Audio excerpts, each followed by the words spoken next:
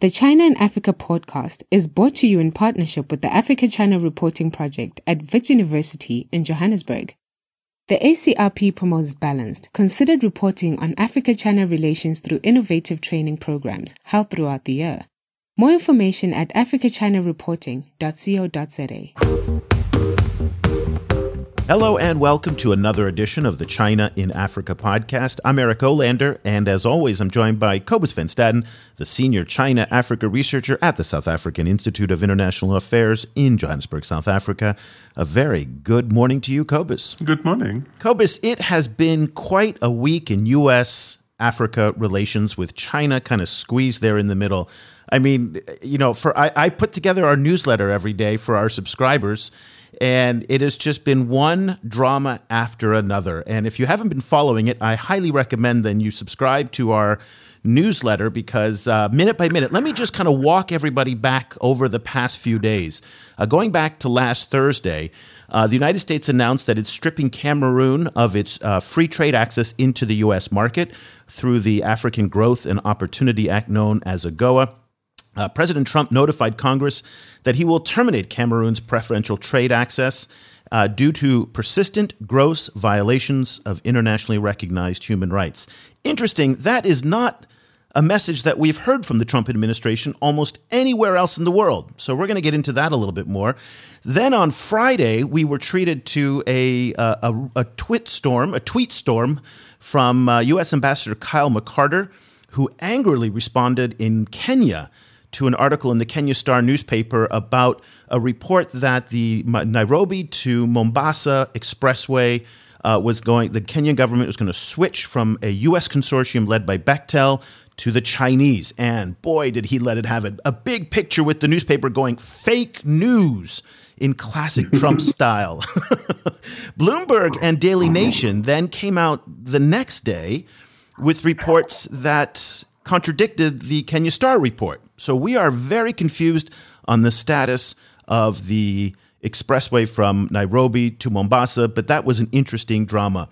On Tuesday then, Ambassador Kyle McCarter, also in Nairobi, took a swipe at the Chinese at the American Chamber of Commerce summit that was being held this week in Nairobi, when he again implied this debt trap diplomacy narrative came on, saying that the United States is all for transparency and we're not for debt. Again, implying the Chinese. Finally, then, in Cape Town, the Assistant Secretary of State, Francis Fanon, he's America's top energy diplomat. Boy, he came out swinging against both China and Russia at the Africa Oil Week conference that's going on in Cape Town. Let me read you, Cobus, a couple of his quotes, and then I'm going to get your reaction to all of this. So Assistant Secretary Fanon said, all countries face a choice on their investment path. Transparency and best practices, or do they fall under the spell of opaque forces? Ooh, opaque forces. Mm-hmm. I guess he's meaning Russia and China there. Also, he said, be careful. Fast and loose money often comes with high interest rates, unclear terms, and a lack of respect for the domestic population and the environment. Today's quick deal, he said, over time, listen to it, Cobus, here it is, turns into a debt trap that slowly erodes a proud nation's sovereignty. So, Cobus, there we are. It had been a quiet past few months from the U.S. in Africa. We have not heard much on the debt trap. In fact, going all the way back to June, when they announced the Prosper Africa policy in Maputo, Mozambique, they didn't even mention China. And there was this sense that maybe the Americans have moved on from the debt trap narrative, in part because it doesn't seem like it's gaining any traction anywhere in the world. But as we saw from last week, that is no longer the case. What do you think is going on, Cobus? Yeah, the debt trap's back. It's very interesting. It's gotten such pushback within, American academia and think tank circles. This is very, very kind of powerful people, kind of came out in high-level platforms like the New York Times, for example, really pushing against the debt trap narrative. And then, as you said, it also doesn't seem to be getting any real traction in the developing world, but still, kind of here it is. I was very confused about why now suddenly, kind of why are we seeing this, it's suddenly kind of cropping up from several different people at the same time in the same week. With a different administration, that I would have assumed that is a kind of a new strategy.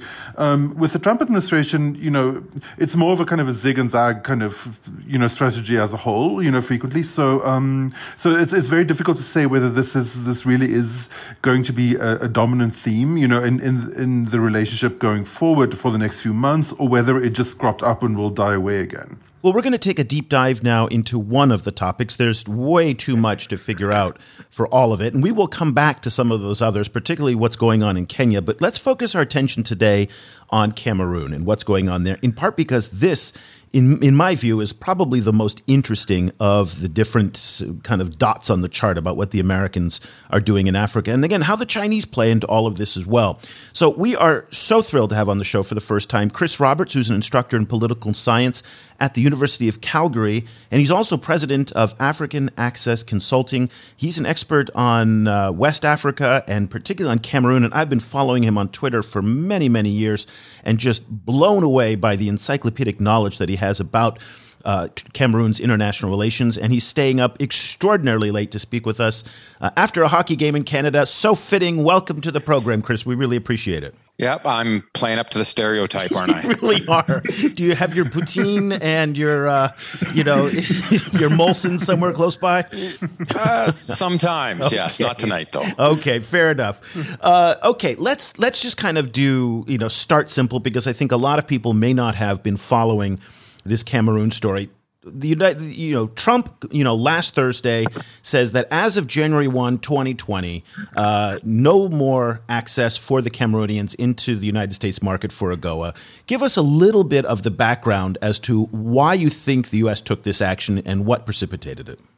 I've been trying to piece together some kind of a backstory, and I've been trying to even contact some people that have been working in both Washington and in New York around the United Nations to try and get a sense of if they have a sense of the background for why this happened now. I mean, this happens on Halloween Day, which is the same day, I'm pretty sure, that Congress was passing one of the impeachment votes. But there's no way that this particular story was going to push the impeachment story off the front pages, right? I mean, it's not a big story in the United States. It's, Cameroon, nobody talks about Cameroon. It's really sort of a sideline. It wasn't going to make a big media impression. The thing is, it did get picked up in the media. Cameroonians, both the, I'm going to say the Anglophones, but the people that are pushing back against the President Biya's regime in the northwest and southwest regions of the country, particularly, were very excited about that announcement because it looked like for the first time the White House was actually recognizing that the Cameroon government needed some kind of signal from the United States that they needed to do something different. And so at first it looked like it was, maybe this is the Trump administration doing something that was signaling maybe a change in policy by the United States. If you dig a little deeper, though, and as you mentioned, there's many African countries that benefit from the AGOA, from AGOA eligibility, which creates a bunch of duty-free access to the U.S. market for a whole range of products, right? It can be agricultural products, it can be extractives, including oil, but particularly it can be textiles. But if you actually drill into what Cameroon exports to the United States, Cameroon is one of those countries which is AGOA eligible, but barely benefits from the AGOA duty-free access. So this was on one hand, it was an important signal that the White House was paying attention to Cameroon, but in terms of the economic effects, they were minimal. They're going to be minimal in Cameroon. It's going to have no effect on the government, and it's going to be minimal in terms of any impact on American importers. So it's symbolic. it's useful as a symbol, but is there going to be follow-on? And that's what everybody's looking for now. Is this just a one-off, low risk, low pain policy, or is this the first signal that if the Biya regime doesn't change their policies related to both political opposition and what we call the Anglophone crisis, is there going to be follow-on policy? And that is unclear at this point. Kind of taking it back slightly, Paul Biya is one of the longest-serving presidents in Africa. He's been in power since 1982.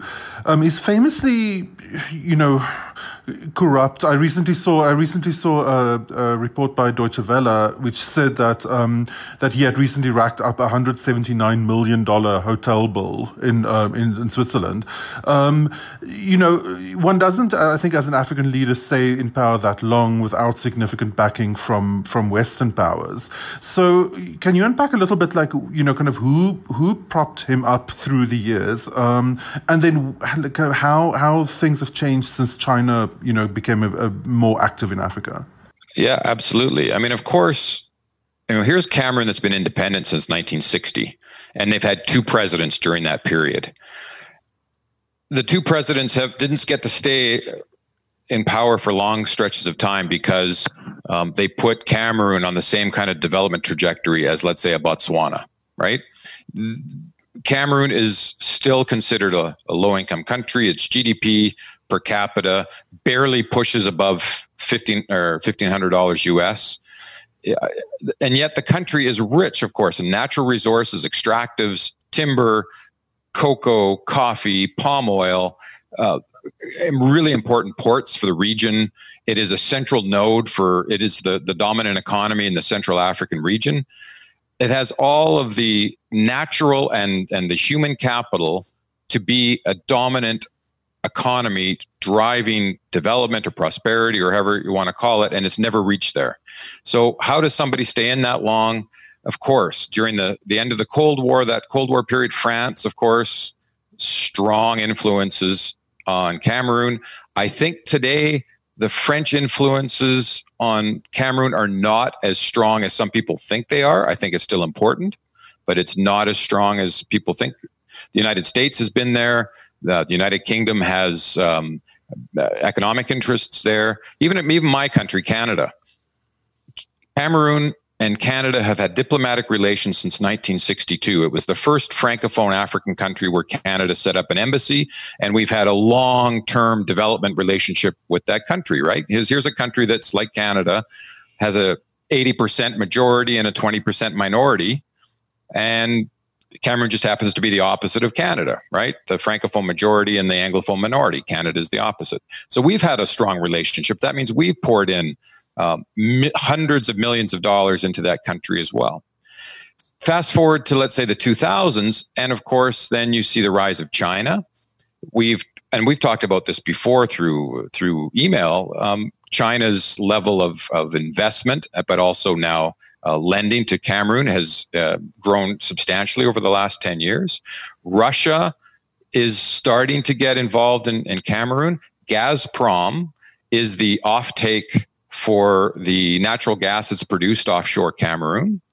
So China and Russia now are much more important economically to Cameroon.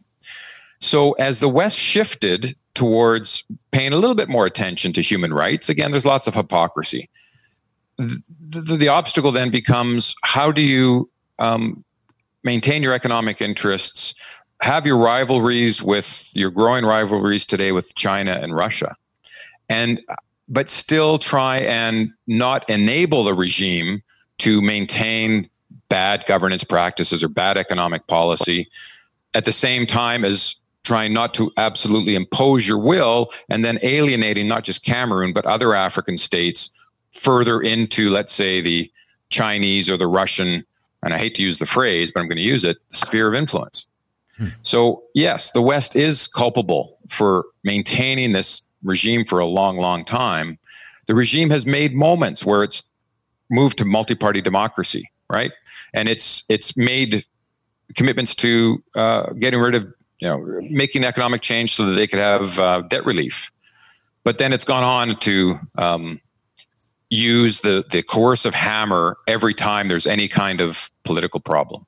So the context for the American decision, if I understand correctly, is the ongoing, are they calling it a civil war or civil strife? I mean, between Anglophone and Francophone parts of Cameroon, and the violence has been horrific. That is what the Americans are presumably responding to. The Cameroonians, for their part, they kind of shrugged when the U.S. made its announcement. Let me kind of read some quotes from Cameroon's minister delegate at the Ministry of External Relations, Felix Mbayu, who was interviewed by CNN. And he wrote, the least of our worry now is the AGOA decision. The government has no move to make. We have other partners like China, Russia, and Singapore who are ready to do business with us. We have no reaction to the U.S. So as you pointed out, they haven't really taken advantage of trade with the U.S. They weren't really impressed by what the Americans did. So what's the thinking in terms of what you think the Biya administration is doing in Cameroon? Is that, do they really kind of leaning into the Russians and the Chinese as their partners? This isn't the first. I mean, the American ambassador, I think it was last year, 2018, or might have even been 2017. He had even come out at one point to be, say something actually very critical of the government because of apparent human rights abuses done by the security services against in the Northwest and Southwest provinces, or regions. They're not provinces. And there was an immediate and vocal and vicious reaction by officials of the government against the Americans. So there's a long history of them not holding back their criticisms of when anybody makes a criticism of the regime, whether it's Americans, whether it's the British, whether it's the EU or Germans. They'll push back really quickly, because I do think they feel they're insulated, and they're insulated because of, in part, the Chinese and the Russian option. But they're also insulated because the Americans still work with the Cameroon military in the north of the country to fight Boko Haram. They're insulated because the British and other Europeans have ownership stakes in the major oil and gas producers in Cameroon. And of course, ExxonMobil depends on the Chad-Cameroon pipeline to get its oil out of Chad. So you can push back because there is all of this almost impossible to remove, or this economic lever, all these economic levers that the Cameroon government has to keep the Americans, the British, the French actually engaged in Cameroon because of these economic interests. So it's not just the Chinese and Russians are out there, it's that you can't move the Chad-Cameroon pipeline. So, how much are the Americans going to push against the government? And that's the big question.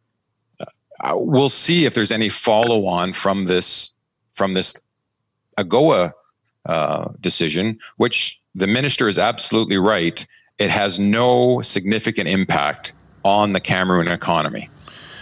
We recently had another podcast conversation about the rising influence of China in Senegal. Our guest there was making the point that even though the French influence has traditionally been seen as really, very monolithic in West Africa, it's actually not as wide-reaching now as it used to be, and that in the process, China has actually eroded quite a lot of French support. Is that true in Cameroon as well? Yes, I would say so. Unfortunately, many people that are upset with the Biya regime still consider him an absolute puppet of France, and I think that they're not capturing the position that Biya.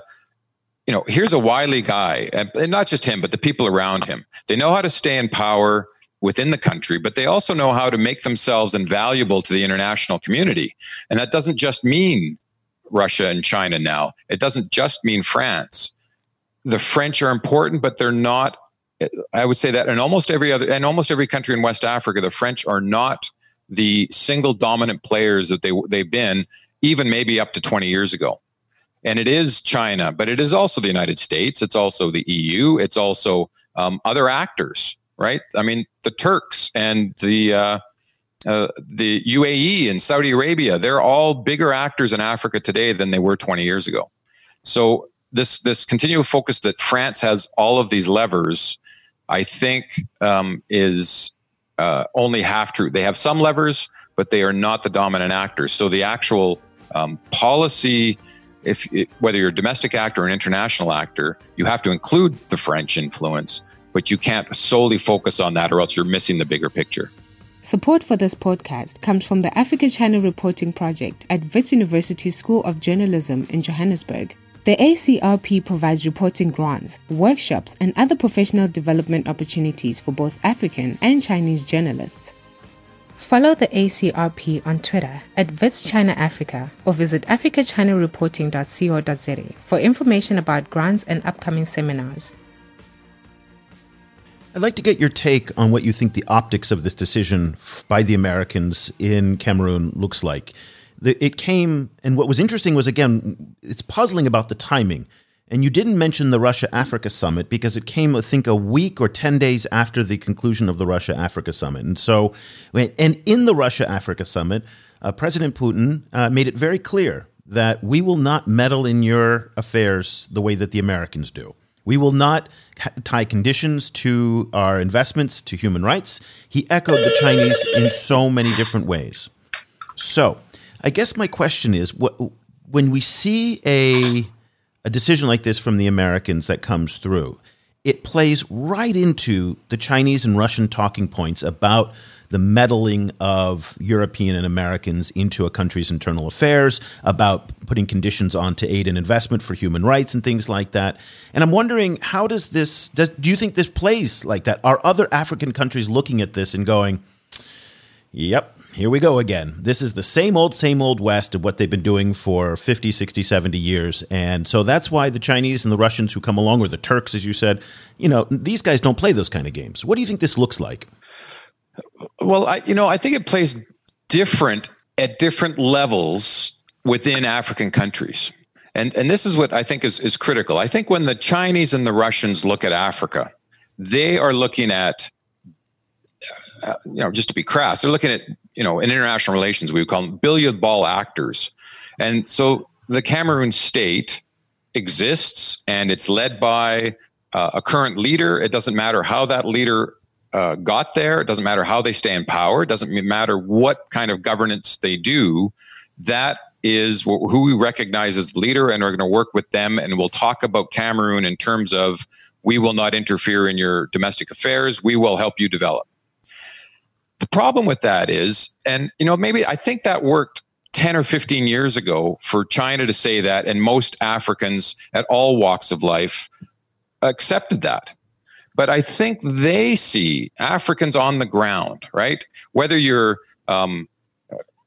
active opposition against a government, or taking up arms, or whether you're just a small business person trying to make a living in an African city, or you're a farmer in the country, you do not see the country, your own country, that way. You do see that there's policy differences, that there are problems with governance, that the state is not monolithic.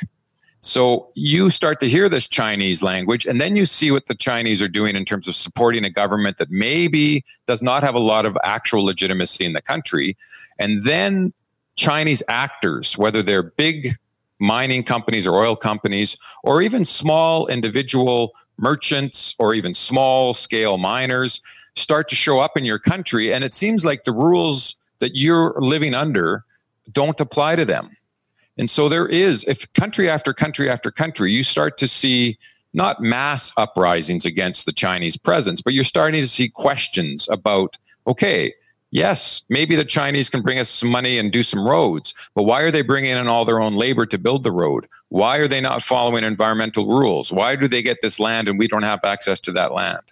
So I think the West needs to focus on not targeting countries, but targeting regimes, while they still focus on issues of private sector development or social development, and trying to work with people on the ground. And I think that strategy can work if it's well thought out.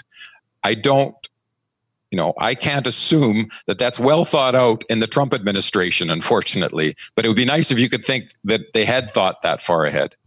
As you mentioned, there's so many new actors in Africa, and they've all been ramping up their activities so much. How does that affect the kind of calculus of someone like Paul Biya, someone who this kind of political survivor whose a lot of whose energy goes into keeping on surviving, and keeping, staying in the position where he is. If one is an unscrupulous kind of, African leader intent on the kind of lifelong presidency, does one's position get easier or more difficult when there's more and more international actors involved on the continent? Absolutely, it gets easier when there's more involved. So, I've been sort of, over the last 10 years, I've been sort of seeing the same patterns developing after the whole rise of NEPAD, right, in the 2000s, and real changes by governments. The introduction of term limits, real multi-party elections, better fiscal management, better focus on private sector development and actual spending where it should go. In the last 10 years, we've seen authoritarian trends rising, governance declining, and that has a lot to do with governments that have multiple potential international partners for money, for weapons, for diplomatic support. That is pretty much what happened in the 1950s, 60s, and 70s in Africa, where governments could play the Cold War card and work both sides, or, at one point, all three sides, including China, to actually insulate themselves from being too dependent on one side and having to follow a certain, economic policy or diplomatic policy. So that is problematic. It's not problematic for the countries that have institutionalized democratic trajectories. It is highly problematic for those countries which haven't. And so you'll see that countries that had weakly institutionalized constraints on executive power, they're more susceptible to this multiple access to money. And we're seeing that in Cameroon. We're seeing that in many other countries across the continent. And that is precisely the problem. Money that's available without any kind of conditionality. I'm just trying to figure out, from everything that you've said, what's the point of what the Americans did? Because on the one hand, it's not strong enough if they wanted to really try and push Biya from power to really hurt Biya. On the other hand, it's symbolic in the sense that of all the countries in the world that the Trump administration, who's never made human rights a priority, they picked their 128th largest trading partner. They do about $430 million of trade, which for a country like the United States is pocket change. This is a country that, of course, embraces North Korean, Egyptian, Saudi Arabian, Chinese, and even Russian to some extent. All those dictators wholeheartedly embraces. So it doesn't seem like the United States holds a lot of credibility on human rights anymore, which it used to. So I want to close our discussion now just kind of trying to figure out what's the point of what they're doing. Because it's not part of a bigger, broader policy in Africa where they're singling out a lot of the other authoritarians who you've pointed out are on the rise. Democracies in retreat in many parts of Africa. So they picked on this one country, this one government, and I can't figure out why. What do we walk away from our conversation left to think? I've been pondering that exact question for the last 4 or 5 days since we had that announcement. It really seemed to come out of nowhere. The only thing I can think of is that there are, within the administration, within the State Department, there is, I think there is actual concern that here is a crisis that is getting worse and worse by the week. And it's been getting worse and worse since late 2016, but particularly since the middle of 2017. And it's getting worse incrementally, but it's over time, it's just building into such a crisis, and it's so preventable. This is something that is, you can't change Saudi Arabia overnight tomorrow. There's not necessarily a major humanitarian crisis. Yes, the Khashoggi issue, that's important. The Saudis in Yemen. That stuff seems completely unmanageable. But if you could make small policy steps to prevent Cameroon from getting worse, and you could have done that maybe 2 years ago or a year ago, and you find a window as a senior official to say, look, let's get the president to stand up on this because we are lining up maybe some international partners. We maybe have some more things that we can do. We'll signal to BIA that we're serious. The next step might be personal sanctions on members of the regime. The GLOMAG or any other kind of designated persons, that kind of sanctions, travel and economic. Then maybe we start to rescind our approval of lending from the IMF and the World Bank. U.S. can't stop it, but they can start to say no and send a signal that way. Maybe other stakeholders start to say no. Maybe they add conditions on to some, more conditions to the loans, and there's not just a rubber stamp, you get more money. So I think there are people that are aware of the situation within the administration and the State Department that have found an opening that the president could agree to. He loves stopping trade benefits, but is there follow-on? And that's where we will have to wait, I think, days or weeks to see if there's an actual follow-on strategy. I'm hoping that somebody in the State Department has found a way to make something happen, but I'm not convinced of it. And even if there's a plan today in this administration, that might not be the plan in a week. Chris Roberts is an instructor of political science at the University of Calgary, and he wrote a Q&A for us on our website at ChinaAfricaProject.com. I titled it, Does China Benefit from the U.S. Stripping Cameroon of its AGOA privileges? Yes, no, maybe, a little bit of all the above, but it's a fascinating deep dive into a lot of what he's been talking about on the complexity of this situation. We still can't figure out why the United States did it, but maybe that will reveal itself in the weeks to come. Chris, thank you so much for staying up so late for us. We really appreciate it. You are prolific on Twitter, and it's an excellent feed that I recommend everybody to follow. What's your Twitter handle that people can find you? At CWJ Roberts. And you don't just only tweet and comment and write about Cameroon. You're also interested in broader African issues, correct? Absolutely. I actually use Twitter for my African comparative politics class. I ask my students to sometimes post. I use hashtags to cover interesting issues. So I'm an African comparativist, but I will tweet pretty regularly about Cameroon, but also about any sort of other major political or economic or election issue or security issue happening in Africa. Oh, fantastic. Well, thank you so much for joining us. We really appreciate it. Have finally you can go to bed and have a wonderful evening. That's great. Thank you very much. You too. Cobus, listening to Chris, I'm just confused right now. I'm just really, really confused about the direction of American foreign policy in Africa, but specifically in Cameroon. I mean, tie together all of the different things that we've been talking about over the past few weeks in terms of what's going on in Kenya, what's going on in Cameroon, what are the Americans doing on this space, and we don't hear a coherent policy. This by itself, as Chris pointed out, would be excellent if it was part of some kind of broader strategic framework. It doesn't seem to be that way. I, for one, argue that this plays right into the hands of the Russians and the Chinese. I think that this is, because it's not part of a larger policy framework from the Americans, that they're not kind of doing this consistently around the world in other countries as well. It looks like they're just picking on Cameroon. And that provides the Chinese the opportunity to say, you see, we don't do that. You see what's happening in Cameroon? We don't get involved in that kind of stuff. And if you are, Edgar Lungu in Zambia, or you are or Sisi in Egypt, pick an African leader that is rolling back democratic rights. And when they hear the Chinese say that, they think, you know what? That is music to my ears. So I think, again, it's encouraging in one sense because we do like to see government stand up for human rights. I think naturally that's a good thing. But at the end of the day, if it's not part of something bigger, it can actually be counterproductive.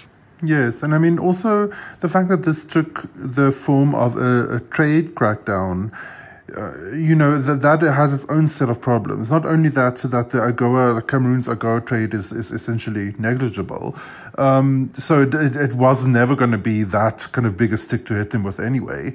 But then also, there's like some, compare cracking down on trade, on an entire country's trade, to say, for example, cracking down on the travel and banking privileges of senior officials in, kind of in the BR government, for example.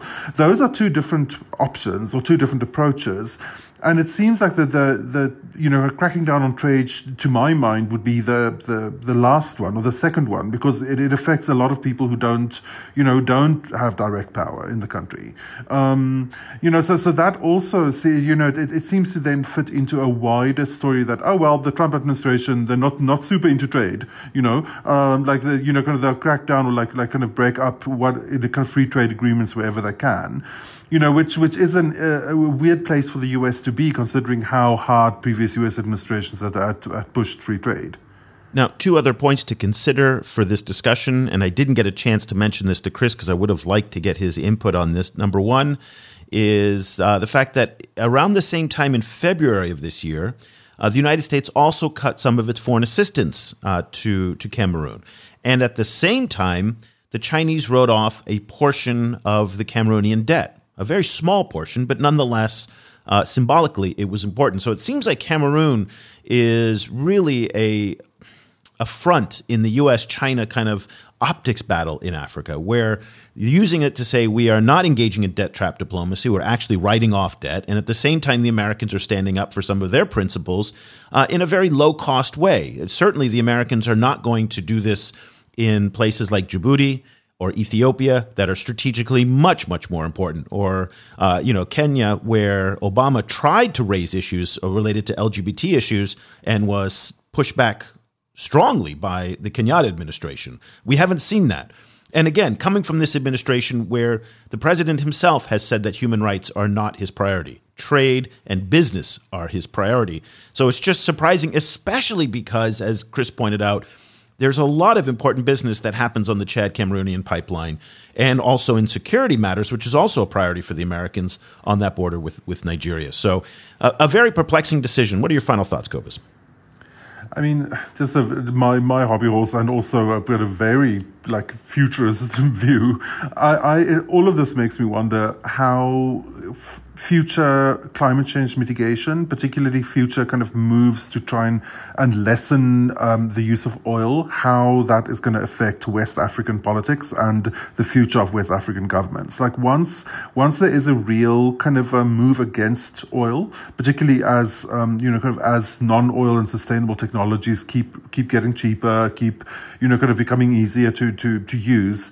It's going to be fascinating to see how these kind of strategic calculus around, kind of bad governments in West Africa, how that changes. If these topics are of interest to you, these are the kinds of things that Cobus and I are writing about every single day for our subscribers and also in our newsletter. We've been writing about Cameroon, we've been writing about Kenya and the U.S., and also the latest comments from Francis Fanon, U.S. Assistant Secretary of State for Energy, on warning about fast and loose money. All of these topics, these are the day-to-day kinds of things, the minutia. So if you are just a casual observer of China-Africa affairs, our subscription is probably not for you. But if you use this for a living, if you're following African events, if you're a China watcher around the world, you're going to want to subscribe to what we're putting out every day, because it really is the only place in the world to get this kind of content so deep, so rich, so varied. We put, 6 to 7 hours a day putting into this newsletter just to get it out and writing original content, interviewing people like Chris to get his point of view on it. Also, if you want to find out what some of the senior-most officials in Washington are reading, you're going to want to subscribe to our newsletter. So some of the people that we've talked about in this podcast are subscribers to this newsletter, and also the policy think tanks around Washington are also reading this very carefully as well. So we encourage you to kind of join the Insiders Club and find out more at ChinaAfricaProject.com/subscribe. Also, if you want to join, we'll throw in an extra month for free. Just use the promo code podcast. Okay. That'll do it for this edition of the China in Africa podcast. Cobus and I will be back again next week with another show. If you'd like to reach us, don't hesitate just to send us an email. Cobus, I don't think your email's working anymore. So if you want to reach Cobus, I'm going to fix his email. But in the meantime, if you want to reach Cobus, just send me an email at eric@chinaafricaproject.com. I'll make sure he gets it. And in the meantime, I'm going to go and look into why your Cobus@ChinaAfricaProject email is not working. So folks, if you've been emailing him and it gets bounced back, don't worry, just send it to me and I will pass it on. So that'll do it. For Cobus van Staden in Johannesburg, I'm Eric Olander. Thank you so much for listening. The discussion continues online. Head over to facebook.com/ChinaAfricaProject to share your thoughts on today's show. The guys are also on Twitter, where you can find Cobus @Stadinsky or Eric @eolander. And be sure to sign up for the weekly China in Africa email newsletter by going to www.chinaafricaproject.com.